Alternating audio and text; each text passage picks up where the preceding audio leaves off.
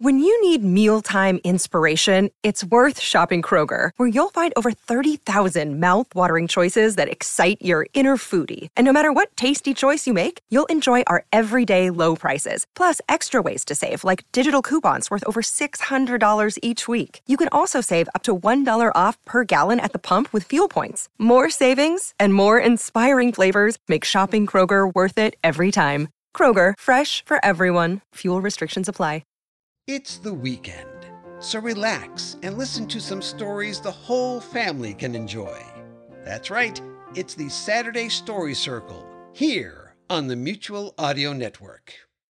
The following audio drama is rated G for general audiences. Chapter 14. On the 12th floor of the monument to the lapsed standards of journalistic integrity that was the Toronto Chronicle building, Jack Peters sat behind his desk deep in contemplation. His lanky form was sprawled, feet first across his desk as he drummed his fingertips on his chair arms and thought. The battered typewriter upon his desk had clearly been rudely pushed aside in favor of the telephone at some point in the recent past, and its situation had not improved since. He stared at the wall a moment, deep in thought. Through the frosted pane of glass in his door, he could see there wasn't much light left on in the outer offices. It was late, and in the evenings the Chronicle carried no more than a skeleton staff on the city desk for emergencies. Deep in the bowels of the great paper, the real work continued. Mighty presses were rolling, churning out bales of ink-stained hyperbole for the morning edition, but after hours the editorial department was sleepy at best. At length, he shook his head a little, as if brushing aside the mote of a notion that had held him rapt, lowered his feet to the floor, and turned without standing to reach for his hat behind him. He almost jumped out of his skin at the sight of a girl in a gray catsuit crouched on the window ledge, watching him silently. "What have I told you," he said at length when he had composed himself a little, "about sneaking up on a guy like that?" "Beats me," the flying squirrel said with a grin, pulling her goggles to the top of her cowled head. "But it obviously wasn't very interesting if neither of us remembers it." "This just a social call," the newsman said, "or do you need another favor?" "You alone, Petey?" asked the squirrel. "Sure," he said with a smirk. "Think I can," she said, grinning broadly. "What?" Peters blurted, turning back in to face the office he had turned from just a moment earlier. Again the newspaper man was startled, discovering a tall, imposing figure of a man in a long trench coat, immaculate gray suit, and bright red domino mask looming over him across his desk. He managed to right himself before falling from his chair to the floor, but only just. "I need information, Mr. Peters," the masked man intoned gravely. "Yeah, and I need a drink. Excuse me," he said, pulling open the third drawer of his desk and producing a bottle of whiskey. He pulled the stopper free with his teeth and splashed a liberal dose into a coffee cup that might have been clean, and made a gesture of offering either of the two costumed heroes a portion without really looking for a response. "Why you two can never telephone or send a note—" "Telephones can be tapped or traced, Mr. Peters," the Red Panda said seriously, "and notes leave evidence behind. I've never had the knack for disappearing ink." The masked man smiled at last, just a little. Jack Peters looked from one to the other. "You two just don't want to give me anything to print, do you?" The flying squirrel stepped into the room. "You really want to print a story that says we showed up in your office and pumped you for information, Petey?" she teased. "You'd look real slick with a bullet in your head." "We approach by stealth for your protection as well as ours, Jack," the Red Panda promised. "So you're telling me you don't like to see me jump?" Peters said, jamming the stopper back into the bottle. "Well," the squirrel grinned, "let's not get carried away." Out of the corner of his eye, Peters could see the Red Panda turn away just a little to keep from laughing. Jack had known the mystery man since one of his earliest adventures.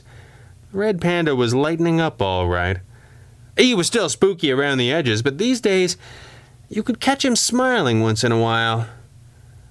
He was fairly certain that the reason why was sauntering over and sitting on the edge of his desk just now, though his nose for news had never been able to get a reading on that.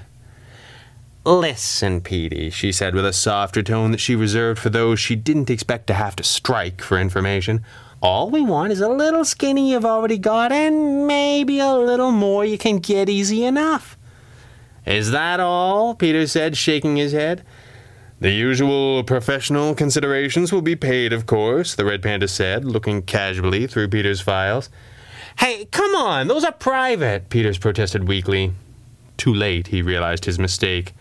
The momentary flash of mirth was suddenly over. Jack Peters, the masked man drew himself to his full height. Twice I have saved your life. Yes, Jack's hand was pressed against his temples. I remember. It belongs to me now. Yes. I do not demand that you serve as an agent formally, because you have always been useful and trustworthy. Look, I'm sorry. It's been kind of a long day is all. And you do tend to put me in kind of a spot. When you use info the paper has to bust a story we've been working on wide open, well, my editor starts to look at me funny is all. We're prepared to offer you the exclusive on the story when it breaks, insofar as it is possible. The Red Panda's tone did not imply there was room for further discussion. All right, Peters gave up. What do you need? You know the explosion on St. Clair? The flying squirrel said with a smile. Do I? Listen, if the police were saying anything about that, you'd have read it in my column. The story's locked down. All I need to know is if they determined the type of explosive used, the Red Panda took over, and any findings they may have reached regarding the detonator, as well as the identities of the men whose bodies were taken from the wreckage. Is that all? Peters said with a snort. Petey, we all know you got cops who will talk to you and nobody else, the squirrel said lightly. Peters was unimpressed. Sure, the cops know they'll get a fair shake from me and most of the breaks, and they do me a few favors to keep me so inclined. But I can only lean on them for so much. Why should I burn that kind of credit over this? Because one of those corpses blew himself and his pals to smithereens on purpose, Petey. She batted her eyelashes sarcastically. He did? Yeah, and that ain't normal. No, I guess not. So get right on that, would ya? Peters rolled his eyes and smiled grimly. Listen, from what I understand, there wasn't a lot left of the bodies. And the shopkeeper, what was his name? Northcott, the Red Panda broke in. He isn't talking to anyone, but he didn't see anything that we didn't. You two were there? Peters' jaw dropped. Can I print that at least?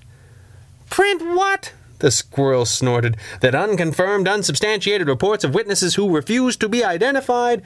We just say anonymous tip. It's easier to spell, Peters grinned. Boss? She turned to the Red Panda. The one small problem with having virtually wiped out the organized gangs in the city, the Red Panda began, turning his attention from the filing cabinet, is that these fiends will be almost certain that we're coming for them next. We have kind of lost the element of surprise, she agreed. The Red Panda gave Jack Peters one of his long stares, just long enough to make the newspaper man uncertain of what might follow. I don't see how it can affect our investigation, Jack, he said at last. If you can get some mileage out of it, feel free, though I would think your editor... My editor's got a pretty good idea of where I get my information on you, too. He doesn't ask, because he doesn't really want to know, but he gives me plenty of rope, especially when there's a chance to splash the words Red Panda all over the front page. The Red Panda turned to his partner and nodded quickly. All right, Petey, you owe us something special, she said, stepping back out the window in one smooth motion. The Red Panda moved to join her. He paused at the last moment and turned back to Peters. One more thing, Jack.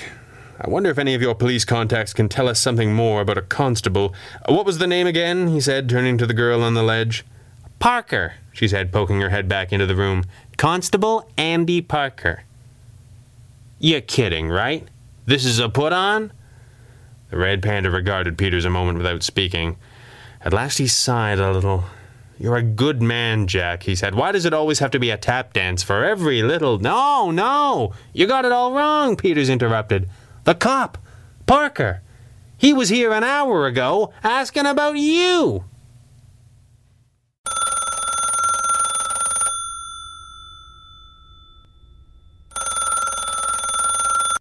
You can listen to classical and brand new audio dramas through the Mutual Audio Network. Subscribe through Apple Podcasts, Stitcher, Google Play, Spotify, or iHeartRadio today.